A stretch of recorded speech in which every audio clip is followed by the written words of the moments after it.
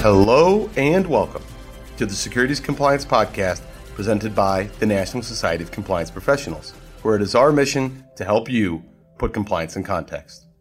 On today's show, we'll discuss Jay Clayton's departure from the SEC and the first real taste of cases from the SEC Enforcement Division's Exchange Traded Products Initiative. For our interview segment, we welcome in former NSCP chair and industry stalwart Miriam Lefkowitz to do a deep dive on how firms can best prepare for the practical application of regulation best interest into their firm's compliance programs.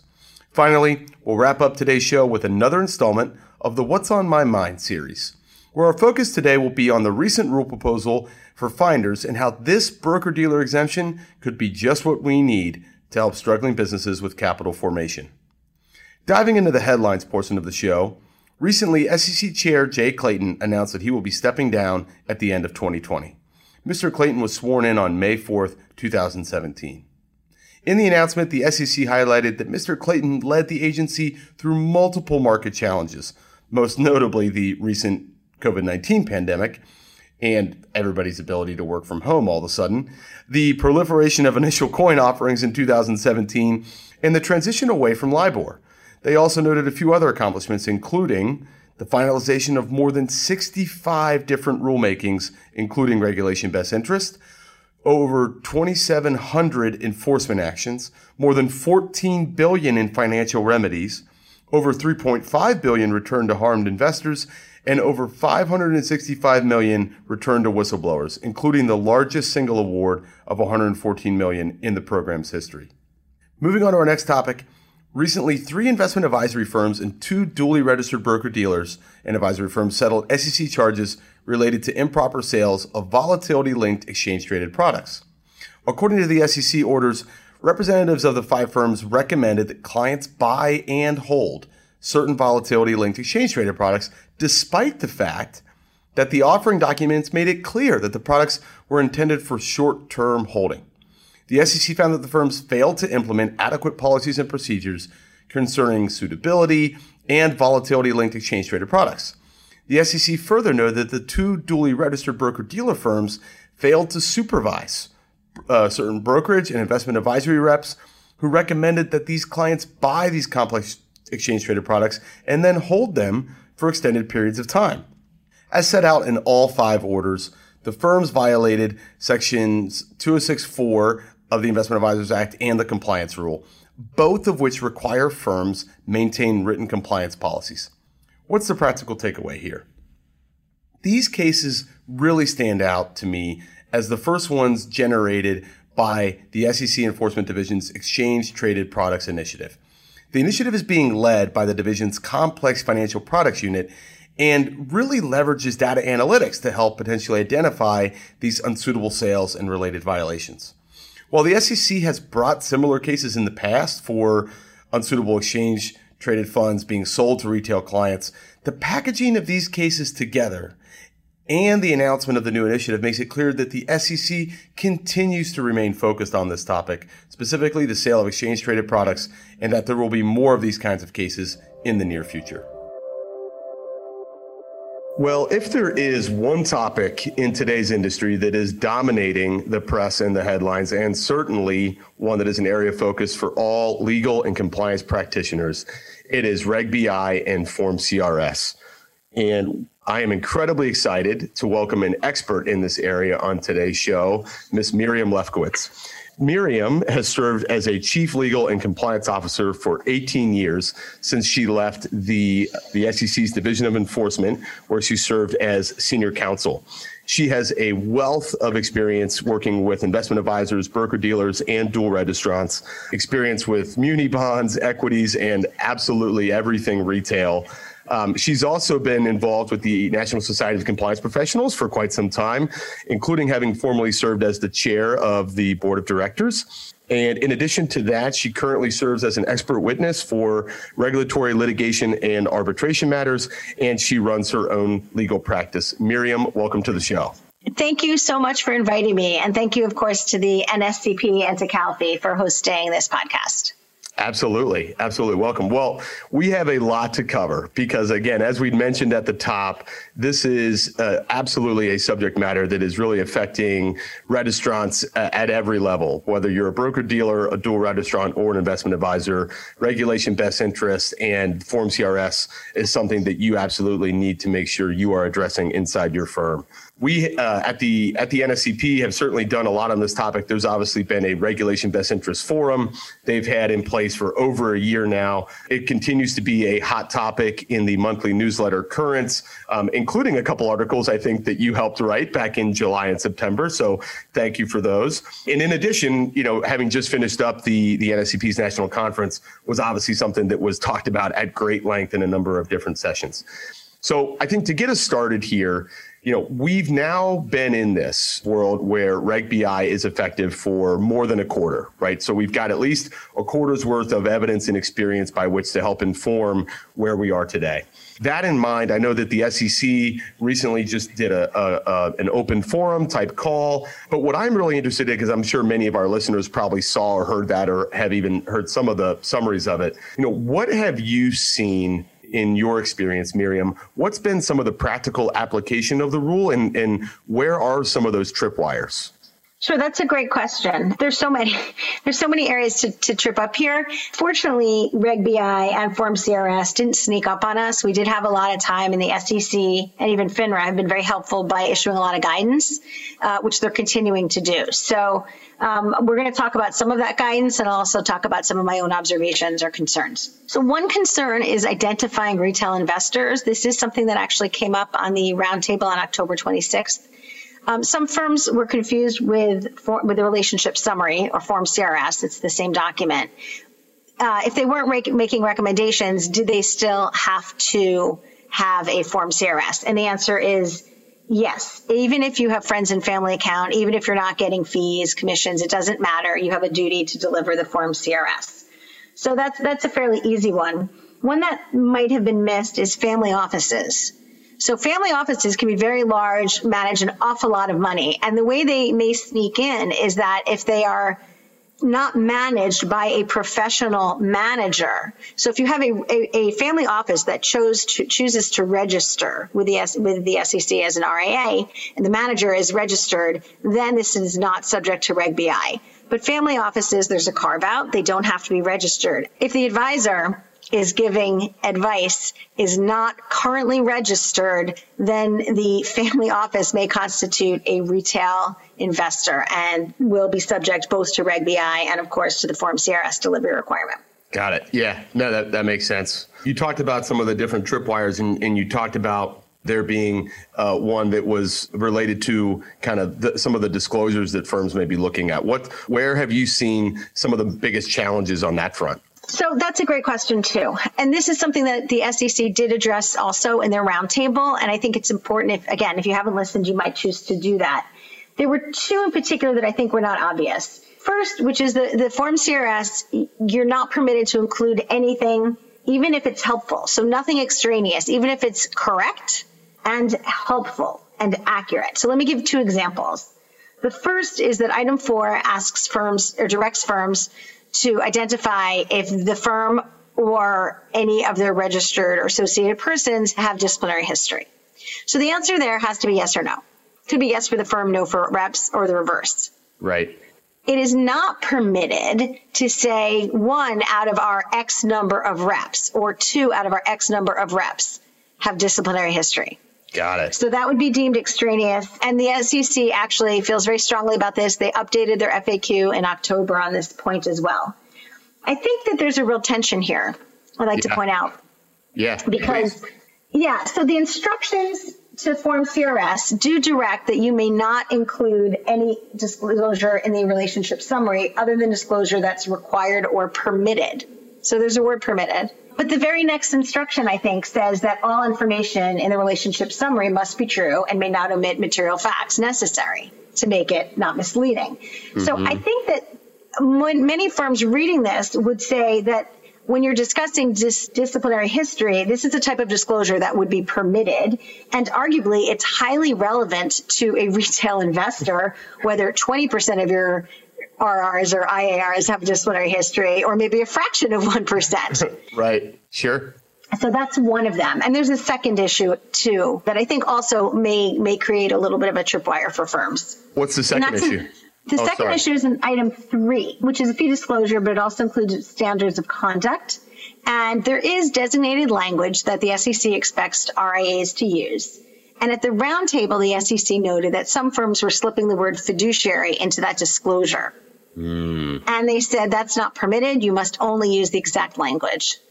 And I think that this is something that firms, that RIAs may get validly, I think it's a really easy mistake for them to make, because the same day they issued the Form CRS proposing release, they also issued the fiduciary release for investment advisors. Investment advisors are subject, of course, to a fiduciary standard. Right. In the directions to Form CRS, nowhere does it say the word fiduciary. It doesn't say you can't use it. So for firms that want to be clear on this, there's the 520-something page adopting release, and, in or about the text around footnote 50, whatever it is, there is a healthy discussion about why fiduciary appeared in the proposal but not in the final rule, because their focus groups found it very confusing. Okay. And so I understand that, but for a lot of firms, when they're reading the actual directions and instructions for Form CRS, would think that adding the word fiduciary would actually be both informative and accurate. But the SEC has said absolutely not. I think firms, so we saw a similar issue, I think, when the Form ADV 2A first came out. There's an instruction that says on the cover sheet, if you choose to refer to yourself as a registered investment advisor, you need to include specific language saying that registration does not imply any level of skill or training. Sure. And that's true on the Form ADV 2A. I have not seen the SEC take action against firms that call themselves registered in any other place. Mm-hmm. So what I'm thinking, but I don't know with certainty, is that firms can still call themselves fiduciaries, just not on this relationship summary. Got it. So again, they could say something to that fact or distinguish that fact in the 2A, but as far as it relates to the Form CRS, it can't be included. Is that accurate? That's right. And the reason I'm spending time on this is I do think these are a little bit of a gotcha.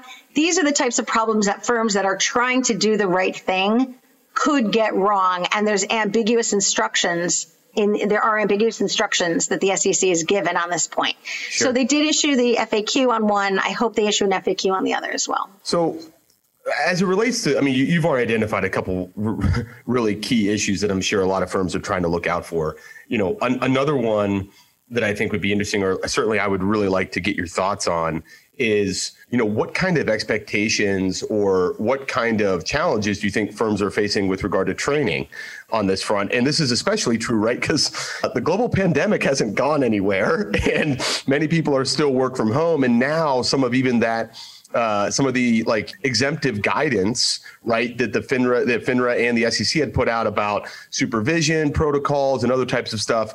Firms are kind of in this limbo period where they're not exactly sure what to expect or where to plant the flag. So I don't know, what challenges are you seeing there, and would you have any practical advice for folks? Yeah, I think that as the deadline, the compliance date for Reg BI and Form CRS were coming, firms were suddenly thrown into what we now know was the beginning stages of COVID quarantine. But at the time, we didn't know that. So I think a lot of firms took the perspective that they were going to do not necessarily the minimum, but in fact, that's what it turned out to be. They did what needed to be done with the expectation that they could do a much more robust and effective training once people were all back in the same location, which was a valid perspective in April and May when we had a June deadline. Right. And now we're in November and we're not back at the office. Yeah, that's exactly right. Yeah. So it's time. If you just circulated your policies and procedures, that's not sufficient. I think what's really necessary is to have something that's interactive. If you're going to do a Zoom call, that's fine. If you're going to do an internal FAQ, that's probably good too. Sure. I'm a huge fan of role playing. Yeah, sure. Nobody likes doing it, but we really do learn a lot. And so, some firms are putting together little vignettes and demonstrating. And I think if you were thinking that you could just get away with circulating your policies, I don't think that's going to work, or even circulating a couple questions. I think there needs to be some interactive components. Mm-hmm. So you've, one, very much appreciate that perspective. I do want to dig in, though, a little bit, and specifically around the idea of what you've seen good and bad. I mean, you just mentioned you mentioned earlier a little bit about disclosures. You mentioned also good and bad training, probably, that you would want to employ. Let's go back to that disclosures one and dig in a little bit there, because I do think, that is one of the core parts of this rule, right? It's making sure you have made the proper disclosures and really tailoring those disclosures to make sure that they fit your specific business. So as far as what you've seen, right, over the last quarter, good versus bad, maybe give one or two examples of some things that you think firms should be on the lookout for and how they might be able to help improve their own disclosures. Sure, I'm happy to do that. And again, the SEC did a really nice job of covering this in their call. So I'm gonna encourage people to look at that. What I did is I pulled different disclosures for a lot of different firms and compared them on specific points. And essentially, some firms with really simple business models may be able to squeeze their disclosures into their Form CRS without necessarily linking it to additional RBI disclosure documents.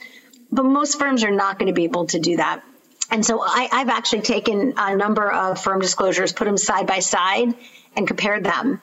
I've seen some firms that had it backwards. I've seen dual registrants that described the RIA duty under the BD section and vice versa.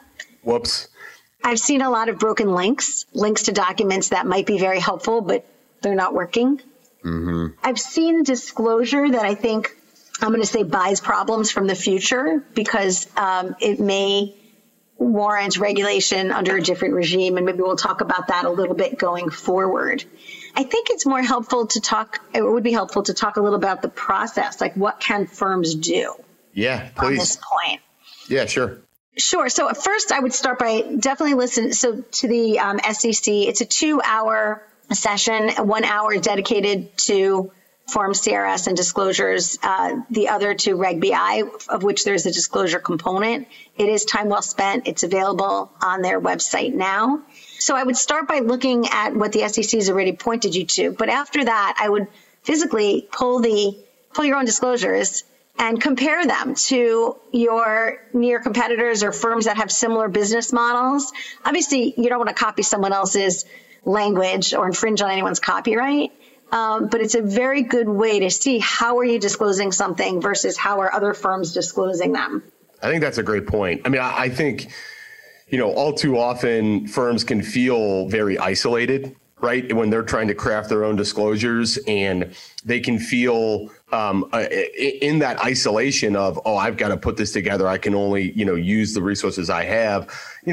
Benchmarking is a great way to get a feel for how your disclosures and how your forms are going to stand up when compared to other like peers, right? And so I think that's a great point. I agree. I think there's always a little danger with benchmarking to get too comfortable when you're in the middle of the herd. So Sure. It's not the be all end all, but it's certainly a very strong and solid place to start.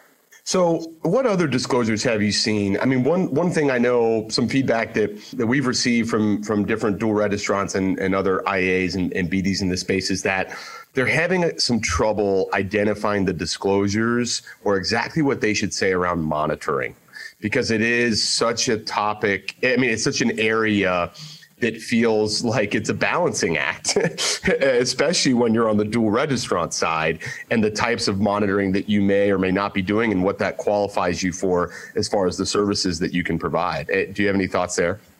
I do. I think disclosures around monitoring are challenging, and they, in particular, because there are responsibilities and duties that flow from whether you're a broker or whether you're an investment advisor.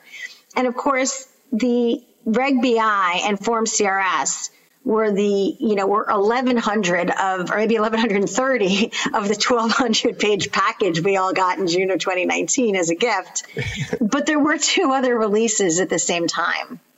One of them directed at brokers, which was the solely incidental release. And the other one I called earlier the fiduciary release, and that was directed at investment advisors. And both of those releases do focus on monitoring and the role it plays in the relationship between the firm and the client.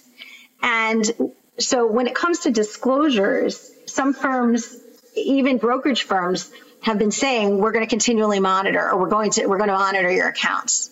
Well, first, there's an issue that if you say you're going to do it, of course, you have all the compliance supervisory responsibility to do it. But let's put that aside for a moment. If you're continually monitoring the assets and the accounts, not in connection with the purchase or recommendation of securities, you may want to revisit the solely incidental release and see if, in fact, your firm needs to be registered as an investment advisor. And it's a fact-specific inquiry. Yeah. But sometimes more is too much, and you don't want to put yourself out there. Yeah, right. No, that's a great point. I mean, absolutely. Obviously, I think this is where a lot of firms find themselves in a tricky position, because they'll have clients that will ask them to do certain things, right? And then as an accommodation, right, oftentimes those firms will say, well, look, I want to try to provide, great service for my clients. I want to try to do X, Y, Z. And so they'll take that step, right? And they'll go a little bit out. And then ultimately what ends up happening is now they've committed themselves to a much higher standard, right? And that's where they can get themselves into trouble. Absolutely. I think about my mom. She's a muni bond buyer, like a lot of women of her age are. And she gets irritated when she sees the interest hitting the account and nothing being purchased. And so her rep has said, I'll monitor. And when you have X number to buy a bond, right, I'll come to you and tell you to buy a bond. Well, I think that's a duty to monitor that goes well beyond. No, it's in order to purchase, but I think it could be otherwise, depending on how they phrase it. So I think it's an important point. We also see a problem. I think it's even a bigger regulatory issue on the RIA side. We see sort of the converse problem. So I've seen RIA disclosures. The fiduciary release makes clear that firms have a duty to give advice and monitor that's pretty much coextensive with the relationship with the client. Right. And you can shape that by contract, but you are a fiduciary, right? This was the fiduciary release. Exactly. And so this is where I've seen some disclosure language that I think is a little bit concerning. I've seen RIAs that don't want to commit themselves or overextend themselves, which I understand. But I've seen disclosure documents that say, as an investment advisor, we will monitor your accounts no less than annually. So I have a couple issues there. One is, are you meeting your fiduciary duty? That's a challenge. That may not be. Even if you are your assets qualified as regulatory assets under management if you're only touching them? Yeah, no, you just touched on something, and I chuckled a little bit hearing you describe that disclosure of, we will monitor your accounts no less than annually. I mean, when I was coming up and working in a lot of compliance departments and working with a lot of RIAs, the phrase of art that I kept hearing was ongoing monitoring and supervision as part of your fiduciary, right, as part of your fiduciary responsibility. So now people may do a deep dive on an account or do certain larger scale reviews on an annual basis but that's very different than if you're just, again, only monitoring it once a year. I think that's right. And if you are, then again, look at the instructions for Form ADV. Are you providing, quote, regular and continuous supervisory management services? Specifically, the instructions say that if you're only doing it on a calendar basis, even quarterly, that would not qualify you for SEC registration if all of your assets are there. Right. Let's extend. So I want to extend this conversation on disclosure because it brings to mind another topic that I think a lot of firms are struggling with. I mean, again, we're only one quarter in, so we're in the early innings. There's still a lot of wood to chop here. But let's talk about how have you seen firms approach the idea of keeping these disclosures up to date? right? Or this idea of like evergreening certain disclosures in a way that makes sense for firms to be able so they feel some peace of mind that their disclosures match what their current operations are. So I think because it's so early, we haven't really seen much there, but I do think there's some best practices that firms can start adopting. And I obviously there has to be an annual review of your disclosures, but I think a quarterly review is probably healthy. And no less than annually, what I would recommend firms do is take a look at the instructions and leave them blank and just have a committee. And we'll talk about who should be on the committee in a minute. But literally, if you're answering this question blind, don't start with your disclosures and say, how good are they? Because it's easy to lose the white space. I would start with the instructions and, you don't have to write it out, but, what are our material conflicts? What are our fees? And so forth. Have your committee write out the answers and then compare them to what you have on your actual disclosures, on your Form CRS and your Reg BI disclosures. I would definitely say, even at the smaller firms, it's unlikely that any one person really should be doing this. You may have disclosures that are required by affiliates. You certainly need your FinOp or your CFO so you can understand your revenue sources. You may have new streams of revenue that obviously have to be disclosed. There may be new conflicts you weren't aware of. If there's business development going on in new areas, you may want to start looking into that early on to make sure you can get that done. Mm-hmm. You mentioned, so again, for firms, as they're thinking about looking at these disclosures, just to reiterate a point you made, it probably makes a lot of sense for those compliance officers that are out there, for those chief legal officers that are out there, to not necessarily try to do this in a vacuum, right? That they should try to engage other people at their firm and even other people that would be part of maybe even their professional network or other places to try to get an idea or a sense of exactly the kinds of things that they should be using to help vet the existing disclosures that they have. Absolutely. I think that firms should leverage their existing conflicts committees. And firms that don't, maybe smaller firms that are less formal, may not have them, it's time. I mean, I don't really know how you can track. It would have been challenging before this new disclosure obligation and the Form CRS obligation. I think that probably on the RIA side, firms already have practices and controls in place, hopefully, in connection with their, ADV disclosures. And so this is newer and maybe a bigger change for the broker dealers.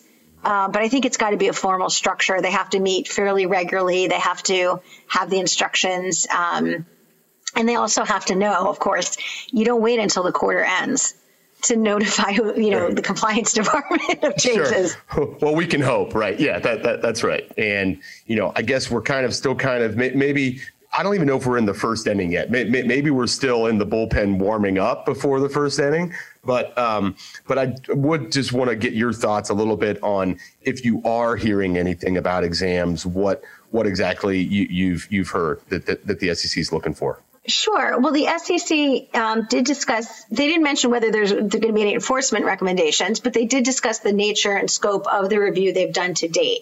And true to their word, they're looking for good faith efforts to comply. And for the most part, they found it. And the deficiencies that they have found, some of the significant deficiencies, I think, are in the compliance obligation. They found recitations of the rules and obligations without the specific details that, we as compliance officers and supervisors know need to be there.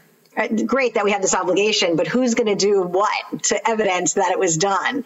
And I think that that's going to be a problem for firms that purchased new policies and procedures without really customizing them. I don't think there's anything wrong with buying a manual off the shelf as long as sufficient attention is given to actually customizing it. But evidently, the SEC has seen quite a few instances where that's not happening.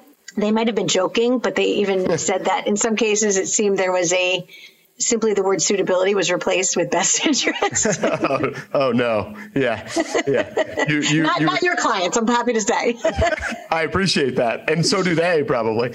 No, that's really good. I know we've heard a little bit of some of those kind of anecdotal stories or experiences as well in the NSCP's Reg BI forum. And I know you and I had chatted. For folks that are looking for resources, right? That's a really great place to start. Absolutely. So very early on, when Reg BI and the associated rules were passed, Eversheds Sutherland stepped forward and offered to do a bi-weekly or bi-month, twice a month call to create a forum where they reviewed each section in small sections of all of the releases. And, we got through that in the first few months. And after that, the agenda is really driven by the questions raised. And so it's led by Isa Hanna and Ben Marzuk of Eversheds Sutherlands. And they'll answer any questions. If they don't know the answers, they do a little homework and try to get back to you. They'll also talk about what they're seeing in the industry. It's a very valuable resource. And if people have, NASCP members should look to that as a real source of information. Yeah, no, that's great. I'll also give just a special shout out to Isa and Ben. They've done a fantastic job. I'm absolutely a frequent follower of that Reg BI forum, and really appreciate their efforts there. I'll also give a quick shout out to the NSCP proper, who, if you're looking for materials that can be really helpful, go into the library of the Reg BI forum on that front and check out some of the different templates and other items that they have in there, because those can also be really, really beneficial for you and your firm. Miriam, before I let you go, okay, we're done with the technical stuff, but we're trying to, look, we're going to get you out of here on something a little more fun. What's the number one thing you are looking forward to doing once this pandemic has subsided and you can get back to life as it was pre-pandemic? I miss having people over for dinner to my house. I miss entertaining. It was okay in the summer, but to just have a whole evening in front of you, and maybe with a bottle, maybe with 2 bottles of wine. Sure. It's going to be a real joy when we can really spend time together as opposed to on screens. How about you? I'm going to turn it back at you. Oh man, that's good. What are you missing most? Yeah, I mean, mine's probably something similar. I just, like, there was I forget if it was like a Travelocity commercial or something like that, but they were like, do you remember Places? Man, going to Places, wasn't that great? And I just thought to myself, yeah, that was great. I do miss going to places, especially places with other people. When during the NSCP National Virtual Conference, when we were talking to a couple panelists, actually Jay Crowitz from the SEC said, he missed going to concerts. And that's another one too, like just seeing live music, it was something else that I would say I miss a lot too. So yeah, I would say faces. I miss actually seeing faces. Yeah, not just a flat screen. That's right. Yeah, I mean, we're really good at interpreting eyebrows these days, but it's not the same. Not the same. Miriam, it's been an absolute pleasure. Thank you so much for coming on the podcast today. Really, really appreciate all your expertise and all your insight. Have a wonderful rest of your fall and winter, and we'd love to have you back on the show here at some point. Thank you for having me. I appreciate it. Today's final segment features another installment in the What's on My Mind series. As a quick reminder for some of our new listeners, and in a tip of the cap to former Grouch-in-Chief and 60 Minutes reporter Andy Rooney, this segment will often include a brief editorial or nuanced take on a contemporary issue affecting the investment management industry. For those millennials who may not know who Andy Rooney is, shame on you. In today's segment, we're reviewing the recent call by SEC Commissioners Clayton and Peirce encouraging the Small Business Advisory Committee to consider the proposed registration exemptions for, quote, finders. As previously covered on this podcast, in early October of this year, the SEC proposed to establish a new limited and conditional exemption from the broker registration requirements under the Exchange Act for natural persons engaging in certain limited capital raising activities on behalf of issuers seeking to raise funds from accredited investors. Just a few weeks ago, SEC Chair Jay Clayton and Commissioner Hester Peirce encouraged the Small Business Advisory Committee to consider this proposed rule. Mr. Clayton described the lack of clarity on the topic included confusion by small businesses looking to engage these finders and for certain individuals seeking to avoid engaging in activity potentially requiring registration as brokers.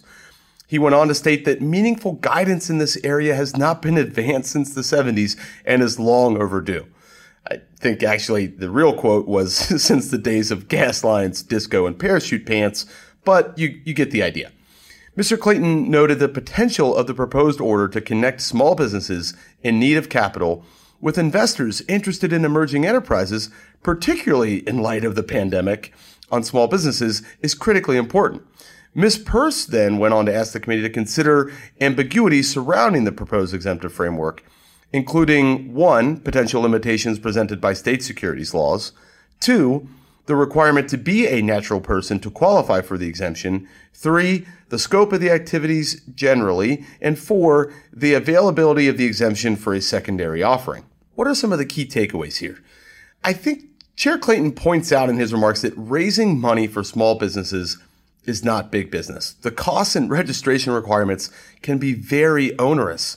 That being said, both Democratic commissioners dissented from the adoption of this proposal to exempt finders from broker-dealer registration. Commissioner Crenshaw and Commissioner Lee discussed their concerns with the proposed rule, with Commissioner Lee making the point that we, maybe not engage in a complete departure from registration, but rather a, quote, scaled registration model that could be used to tailor investor protections to the specific risks involved in the finder's activity and keep some of those valuable protections that include certain record-keeping requirements and the ability to inspect for compliance. I think both those points are pretty valid and not unlike other frameworks the Commission already has in place, say, for instance, with exempt reporting advisors and other similar entities.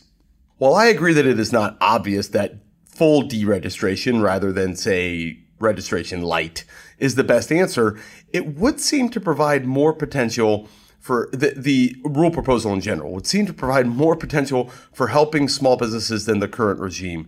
And given the stress and demands this pandemic has put on businesses of all shapes and sizes, but particularly small businesses, additional opportunities to capital formation that could help potentially save a business seems like a path that we need to explore. While I do think there's the potential that full deregistration at the federal level would likely or could likely lead to the decision of registration related to this activity being pushed down to the state level, some could argue this is both a good or a bad result, it does likely mean that if that were to occur that the states could then reasonably decide to take different paths as to how to best facilitate the raising of money for small businesses within their jurisdiction. Taking it all together, whether it's full deregistration or registration light, I don't think that I could support the spirit of this SEC proposal hard enough. And like Commissioners Clayton and Peirce, I would encourage the Small Business Advisory Committee to consider the proposed registration and hopefully help find a workable solution for so many small businesses out there that are in desperate need of capital. And that will do it for today's show. I'd like to thank our sponsors, CalFee and the National Society of Compliance Professionals, and extend a big thank you to our guest, Miriam Lefkowitz, for her excellent take on how firms can best prepare for the practical application of regulation best interest into their compliance programs. Please join us again next time on the Securities Compliance Podcast, where we help you put compliance in context. You can like us and subscribe to us on iTunes or wherever you find your favorite podcasts, or go to complianceincontextpodcast.com to listen and learn more.